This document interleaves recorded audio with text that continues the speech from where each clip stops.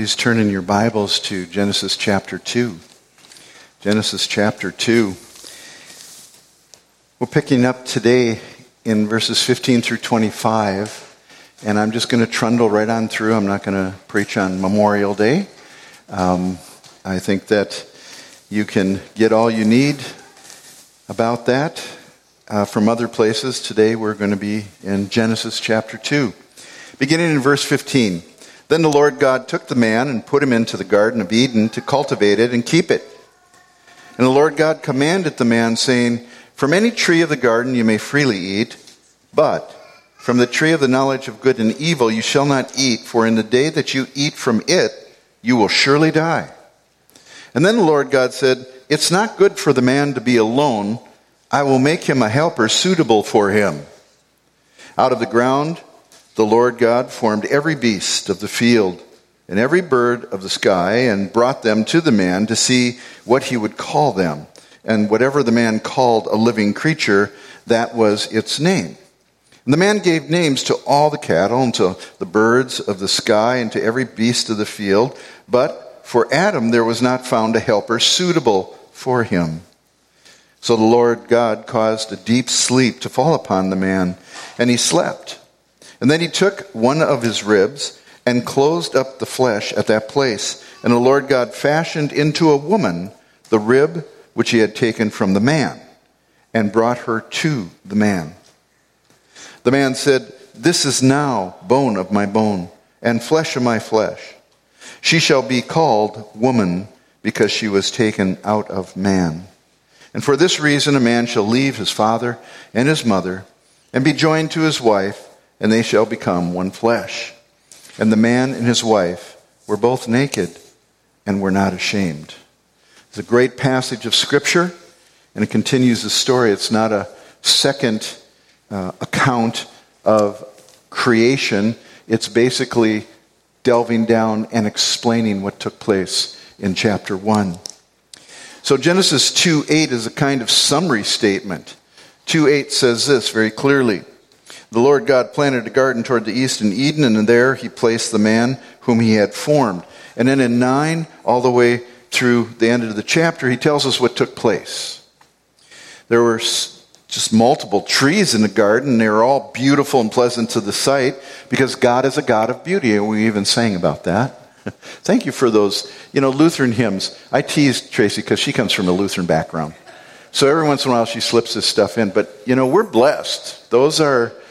I don't know if you saw the difference between the words of those hymns and some of the words of contemporary ditties.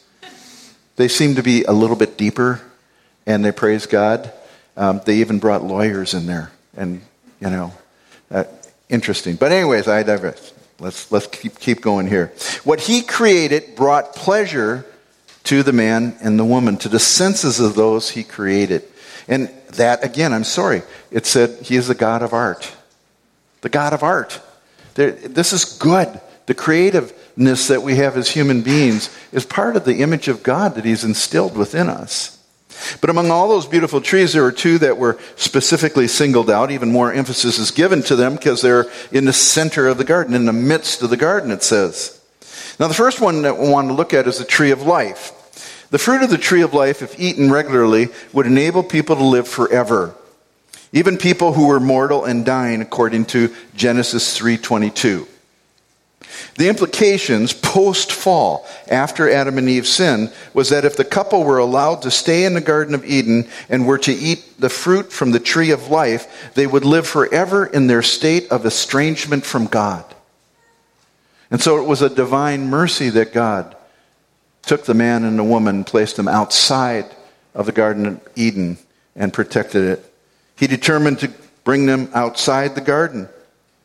And at the east end, he stationed cherubim. That's the plural for these mighty angels. And a flaming sword, which turned every direction to guard the way to the tree of life so that they couldn't get to it. We should not fail to remember that in Revelation 22:2, there's a scene from the new heaven and new earth. And in the New Jerusalem, we read that there's a river of the water of life, clear as crystal, coming from the throne of God and the Lamb.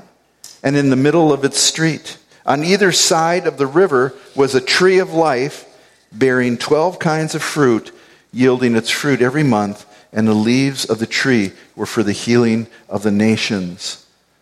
Let me just elaborate just a little bit. That's the end of the book. We're at the beginning of the book. There's a tree of life in the midst of the Garden of Eden. And in the New Jerusalem, there is a tree of life on either side of the stream of the waters of life. It's a new creation in which there is no more tears, there's no more death, there's no sorrow, there's no crying, there's no pain or fear or sin or evil of any kind. Just read Revelation 21. But there will be unending fellowship with God and everlasting newness of life and unimaginable beauty, unbroken unity between the saints of God, fruit from the tree of life and water from the river of life. That's the future. That's what God has prepared for us. And the reason I can say with absolute confidence that there will not be any who are unclean, or those who practice abomination, or those who lie, no people like that will be in the holy city, the New Jerusalem. And I can say that with certainty because their place is in the lake of fire, not the New Jerusalem. We can know this because God's word describes how he will make the new heaven and the new earth in Revelation 21:5. He declares, "Behold, I'm making all things new." So evil, that kind of evil and wickedness, is part of the old. It's past. And God did away with it in his uncreating of the old heavens and the earth. And especially because Revelation 21:8 implicitly declares, "But the cowardly and unbelieving and abominable and the murderers and immoral people and sorcerers and idolaters and all liars, their part will be in the lake that burns with fire and brimstone, which is the second death." So they're not going to be in the New Jerusalem. They're gone. The statement comes directly before God's revelation of that holy city coming down out of heaven from God, having the glory of God. Nope. No one that will defile will be in a new heaven and a new earth, for all has been done away with and confined to the lake of fire. Even death is thrown in there. This is good news. This is good news. Not for those who do not repent and don't have a relationship with God. So, next we read in Genesis chapter 2, going back to Genesis chapter 2, that God put humanity on probation. He gave man a test. And we see that in verses 15 through 17. He tells them, of this one tree, from the tree of the knowledge of good and evil, you will not eat. You should not eat, because in the day that you eat, you will die. So you got the tree of life, and you've got the tree of the knowledge of good and evil. Genesis 3:6 informs us that the tree was also good for food, and it was pleasant to the eyes. That's talking about the tree of the knowledge of good and evil. So the fruit shouldn't be construed to have contained some toxic component that brought such devastation to the first couple. That sounds like somebody's vain imagination when they read these verses. It must have been poison. No. It was like the other trees. It's just that God had put a prohibition that man should not take or eat from that tree. Rather, there must be some relation to the first command God gave to Adam concerning the specific tree. If the man disobeyed God, thereby displaying independence from his Creator, from the will of God, then the man would thereby have the experience of evil from within himself. He would be the one taking and eating from that tree in disobedience to God's clear prohibition. He would die, in the sense that he'd become separate from his Creator. Death means separation, always. And the very source of his physical and spiritual life, and in that way he would experience evil for himself.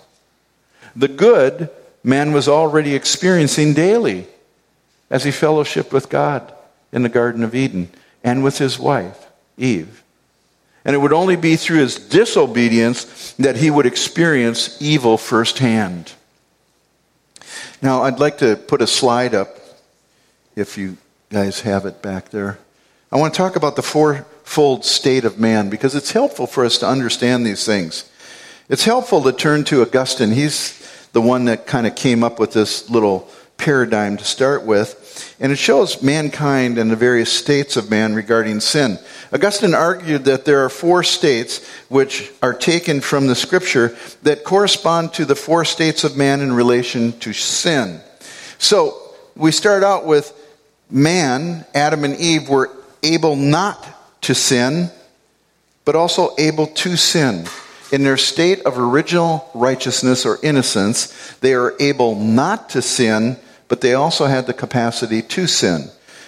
You could say that they had free will, unencumbered free will. And then, after their sin, they were unable not to sin. They were bound by sin. That's the present unregenerate person. Sin, sin, sin, sin, sin, sin. That's all unregenerate people do. They are unable not to sin. But then, in His great mercy, He provided a way out for us, the forgiveness of our sins. So, the third state of man that Augustine identified is man who is able not to sin. Once again, he's able not to sin. Bondage to sin has been broken through the death, burial, and resurrection of Jesus Christ. And then ultimately, the fourth state of man that Augustine identified was the state in which mankind is unable to sin. We will be free from the presence of sin and in our glorified state forevermore. So the fourfold state of man, the first state of man is in his innocence, his original innocence or original righteousness, and that was before the fall. The second state is the natural man after the fall. Everybody born, all have sinned and fallen short of the glory of God. Okay, that's the natural man. That's where everybody is. The third state of man is the regenerate man as a redeemed person. A redeemed one that now sin and the bondage to that sin has been broken, so he's free. He's free to go ahead and not sin any longer. And the fourth state is the glorified man, and that's the eternal state in heaven. So God created man in His own image, male and female. He created them, and He was given dominion over the entire physical and biological creation. But unto whomever much is given, of course, much will be required. Luke 12:48. And the triune God had existed from eternity without men, didn't need mankind, but He created men. So why would He create him? Why did God create man? Apart from divine revelation, it's impossible to answer that question, but God has revealed it to us. God has given us such revelation as assures us that God is a God of love. God is love. And that He loves all people. God so loved the world that He gave His Son. Man was created at God's will and according to His good pleasure. And He intends to demonstrate the exceeding riches of His grace on man's behalf through the ages to come, according to Ephesians 2:7. But love is a reciprocal relationship.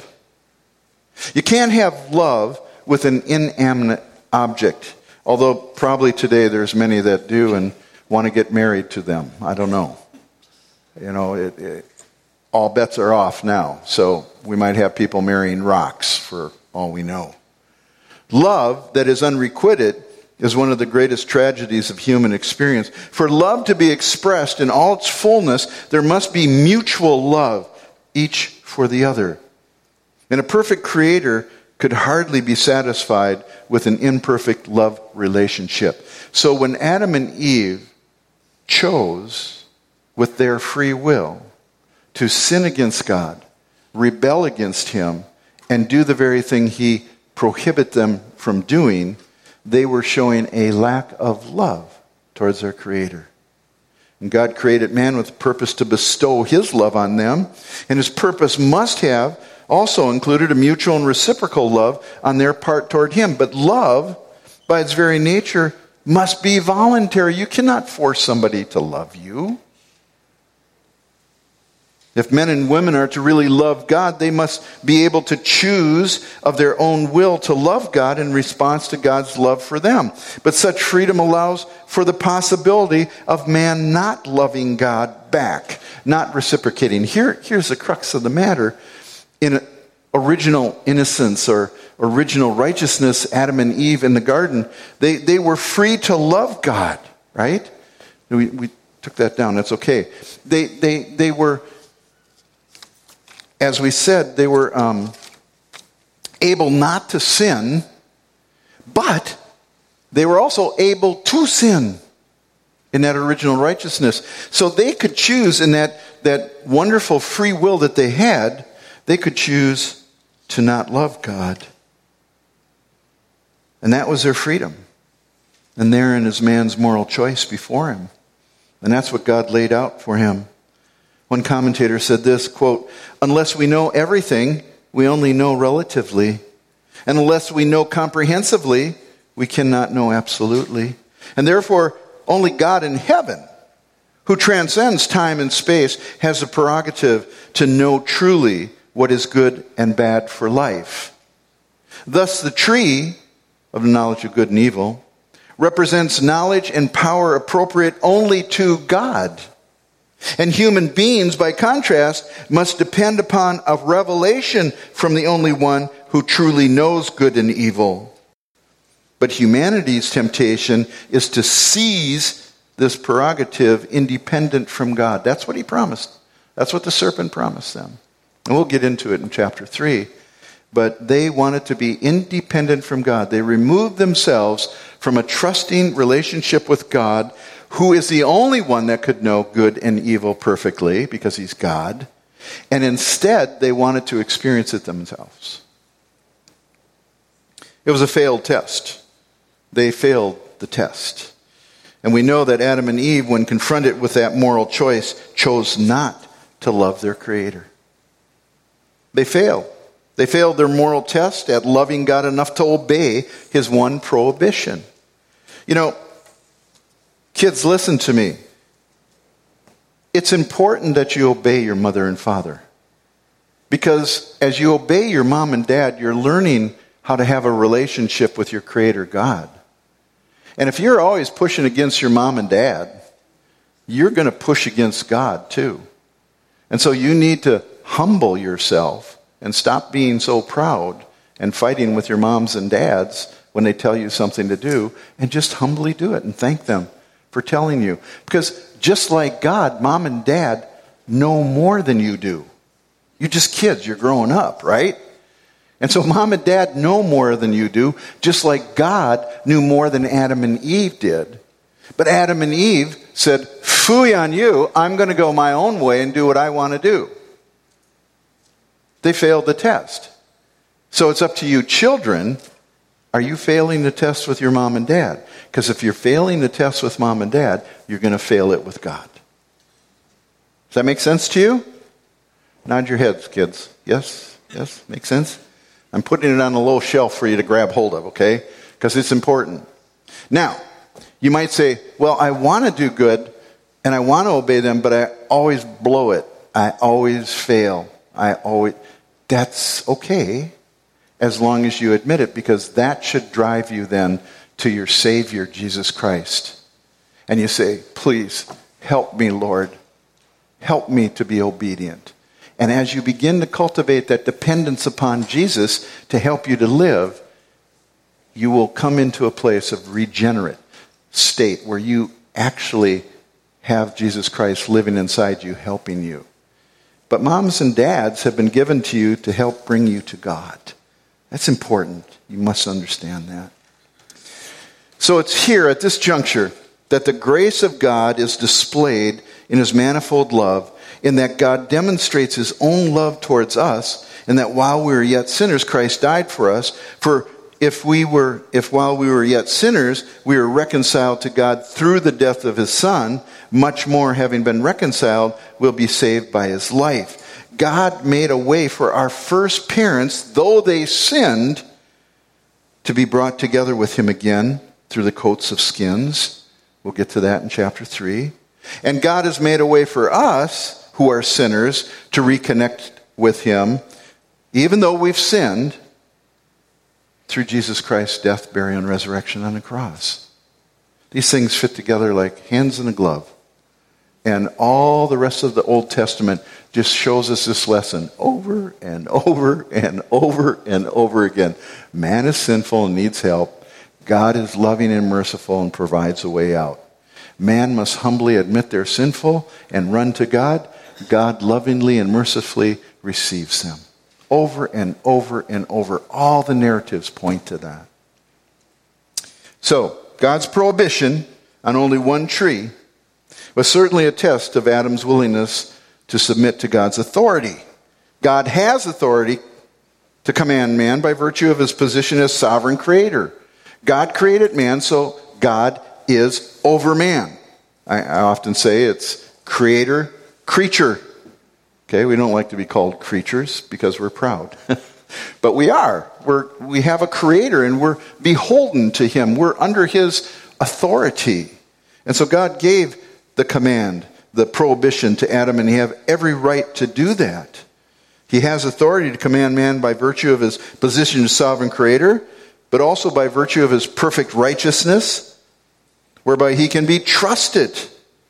And he has infinite knowledge of what Adam's ultimate best was, just like mothers and fathers know what the ultimate best is for their children. But how much more so God and his creatures that he's created. And he said, for in the day that you eat, you will surely die. Verse 17. When God revealed his will to Adam, he communicated what was right and what was wrong. He did communicate to Adam and Eve. Thus Adam's choice was a moral one.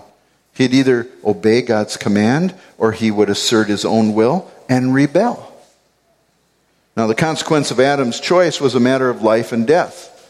Obedient behavior, which springs from trust in God, results in blessing, good, and life.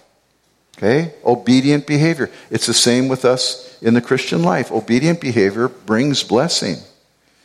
Conversely, rebellious behavior, the offshoot of an independent heart, results in evil and leads to judgment and death.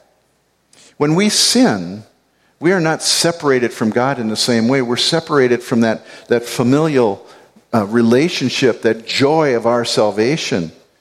And that is the Spirit of God bringing us back to an obedient, humble state before God. That's what happens when we sin. We don't get X'd out now. We don't have a relationship with God. I'm in, I'm out. I'm in, I'm out. No. It's the old school bus. If you get on it, you'll get to school. It's the escalator. If you get on the escalator, you're going up. Even though you turn around and start going down, that's sin in the Christian's life. You're still moving up. And you will reach the top. But, however, you might get spanked pretty hard by your loving Father. But you will reach the top. The biblical term for violating God's revealed will is sin. And sin always produces death, separation, Romans 3:23. And we'll really get into this in chapter 3. You know, I was looking at, this is part 3. I don't know if you've noticed, it's been the same outline for 3 weeks. I can't help it. Can't help it. And I don't know what we're going to do in chapter 3, because that is just so full. So, let's jump ahead to verse 18. Then the Lord God said, it is not good for man to be alone. I'll make him a helper suitable for him.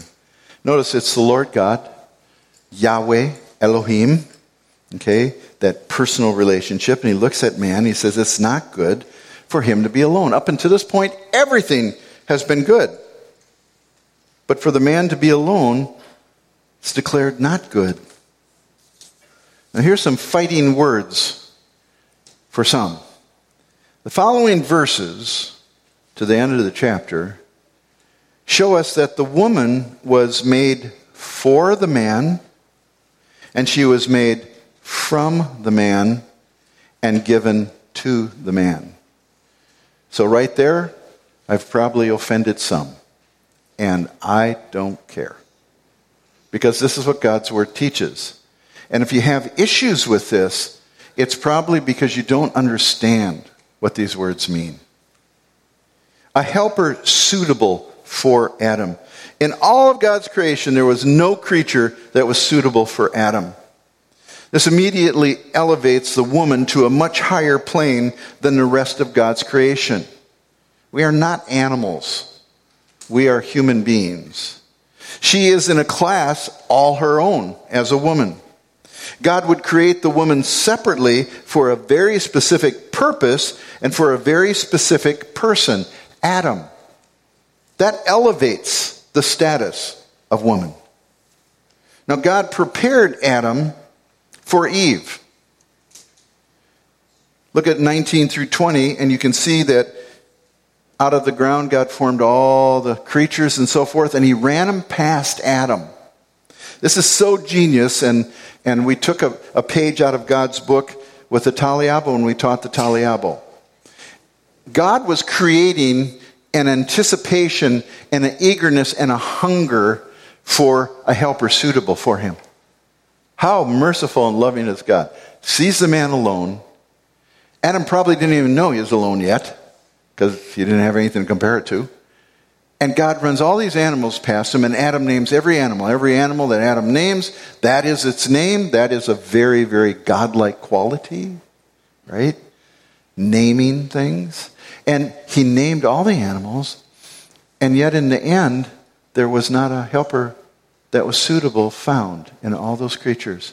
One commentator says, it doesn't say this, but I'll bet you anything, they went past him in pairs.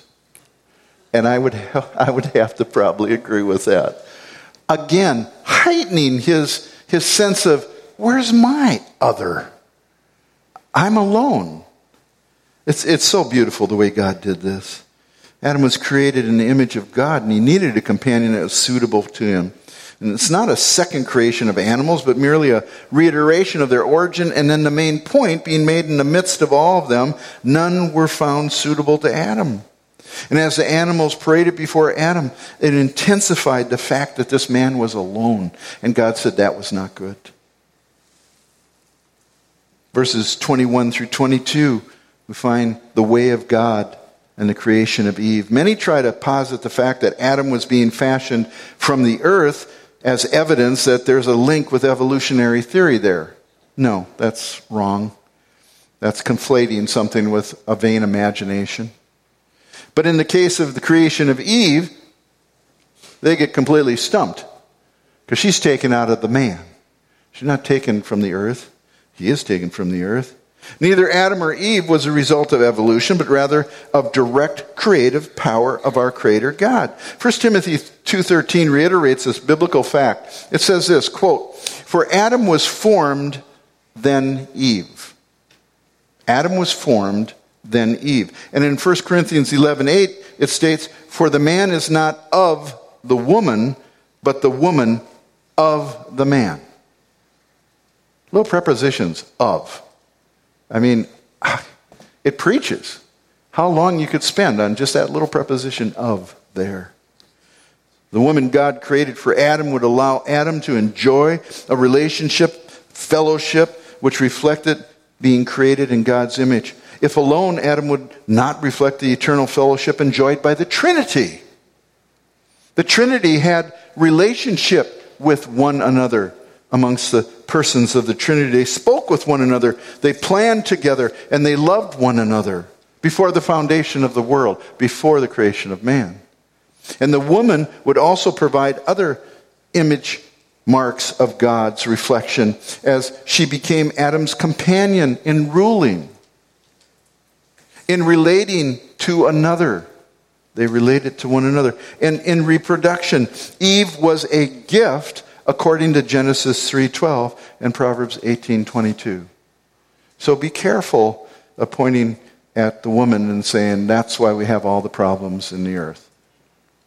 Never forget Mary teaching a course, the Chronicles of Redemption, to a fairly young person that was being drawn to the Lord. She had a pretty rough life. And Mary read the story of Eve and sin, and she said at the end of it, what do you think about that, the story, And this woman just shook her head, and she said, that darn Eve. She didn't say darn. Eve. And then she stopped and she said, but I would have done the same thing. And Mary rejoiced because, hey, it's getting through, right? Conviction. But don't look at Eve as though she's the source of all things. If you look at the pronouns in the temptation, you'll find that Adam was right there with Eve, quietly standing by. Eve truly reflects God's image in her relationship with Adam as his helper. She is an Ezer. Ezer. It's a Hebrew word used of God's very relationship with us. Look at Psalm 54:4. We're going to do a little bit of a Bible study here. Psalm 54:4.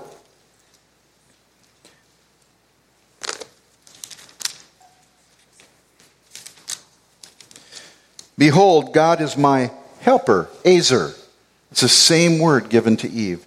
God is my helper, the Lord, Yahweh, is the sustainer of my soul. Now I want you to turn over to Psalm 86:17.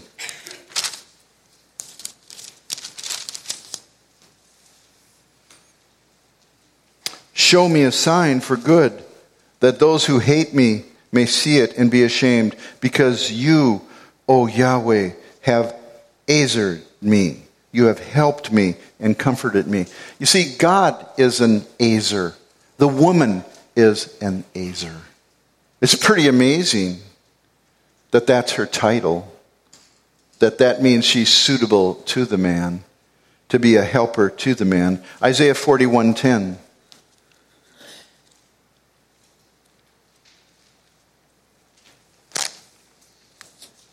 Do not fear, for I am with you. Do not anxiously look about you, for I am your God.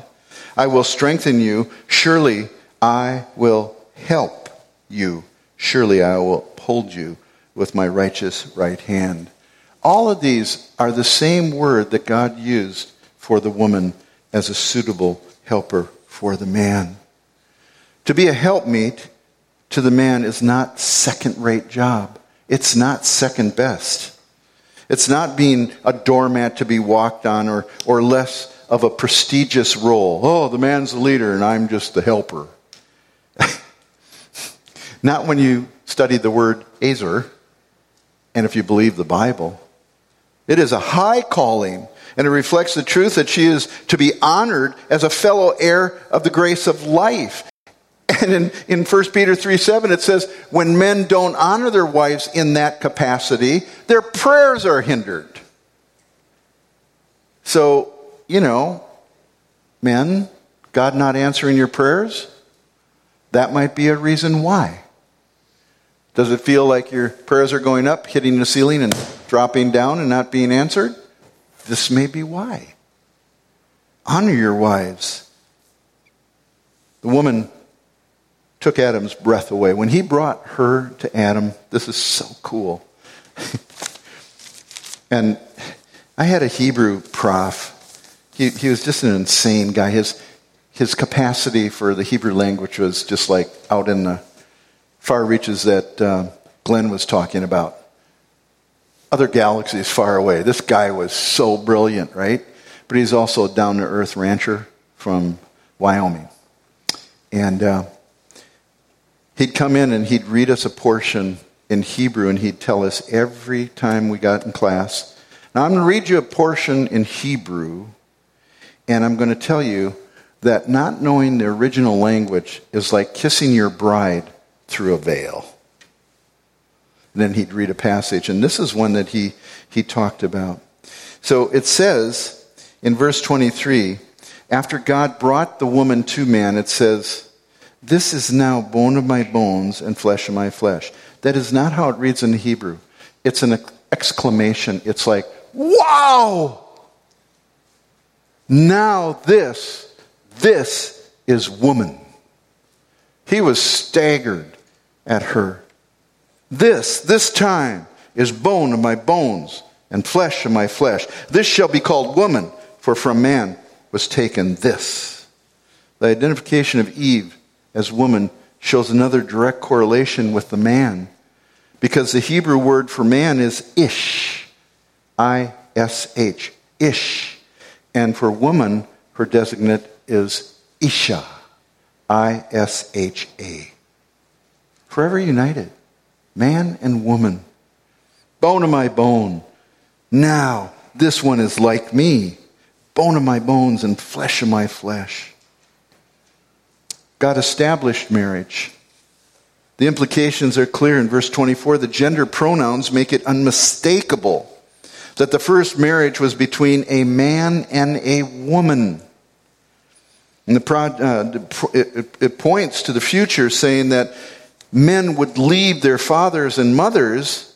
Again, a distinction in marriage between a man and a woman. Father, mother, okay? And would cleave to his wife. To leave or forsake the parents is to be taken in a relative sense, not in a literal sense. You don't discard your parents. In the Hebrew families, the new couple would often live with one or the other family for a time as they began their life together. But what it implies to leave and cleave is clear that a new relationship has begun, and one where the man's relationship with his parents has been exchanged for life with his wife now, and vice versa. It's a new family that has begun. And yet all the familial responsibilities of love and honor and respect remain in place. We are to honor our parents. But the relationship of nurture and submission and companionship has now changed and transferred to the new couple. This is a marvelous thing. I love doing weddings. I just love it. To cleave means to stick to, like something glued together, inseparable. That's why divorce, God hates divorce. Take two pieces of paper and glue them together. Okay? Now, I want you, after 2 days, to take the corners of those pieces of paper and try to take them apart. What happens? Both get ripped. Both get ripped. God has told us. He's tried to warn us. And I know I'm talking to some divorced people here, and you know exactly what I'm talking about. And I'm not pointing my finger in judgment at you. I'm just saying God has warned us. So those of you in relationships that are maybe going through a rough time, go through the rough time with God. Stay married. Stay married. Marriage is forever. Yet all the familial responsibilities of love, honor, and respect still go to parents. Now the role of headship, quickly turn to 1 Corinthians chapter 11.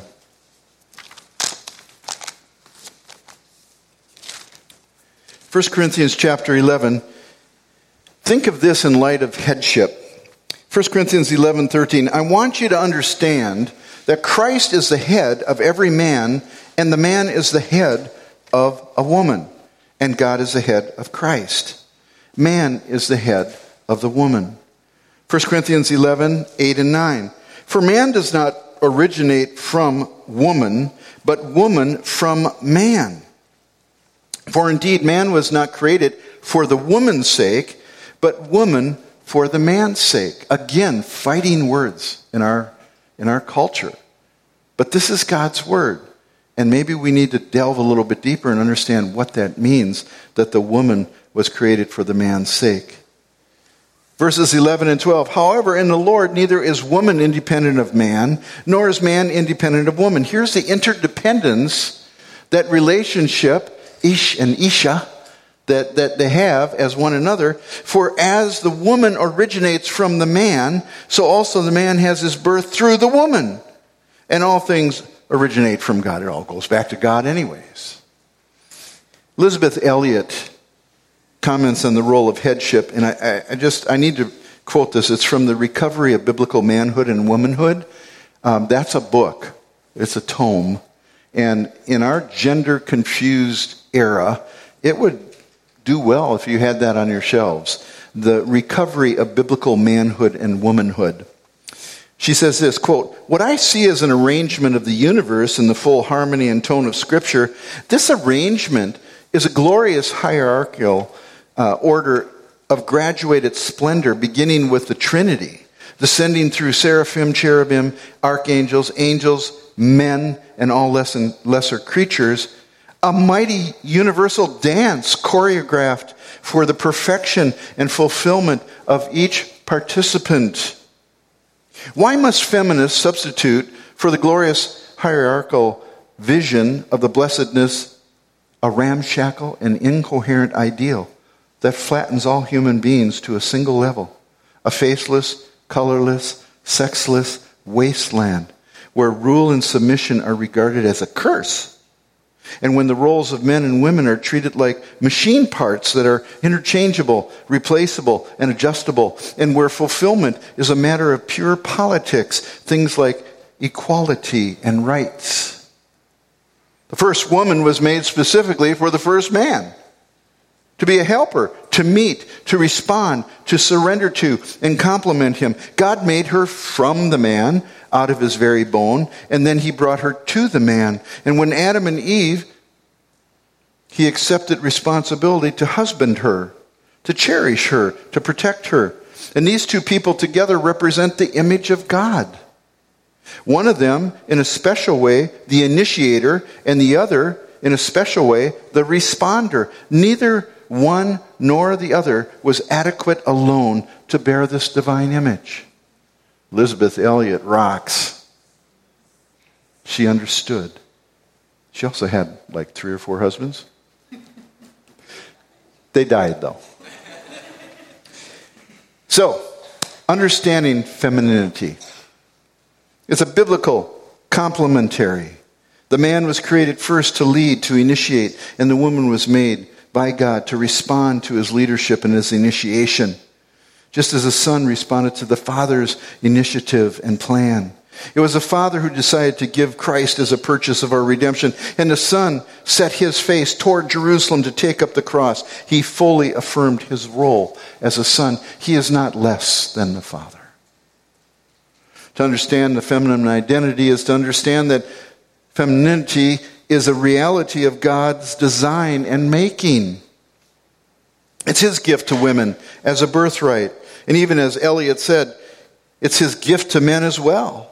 And I might add, it is a woman's birthright, whether married or not. They are all, first, women with a feminine identity.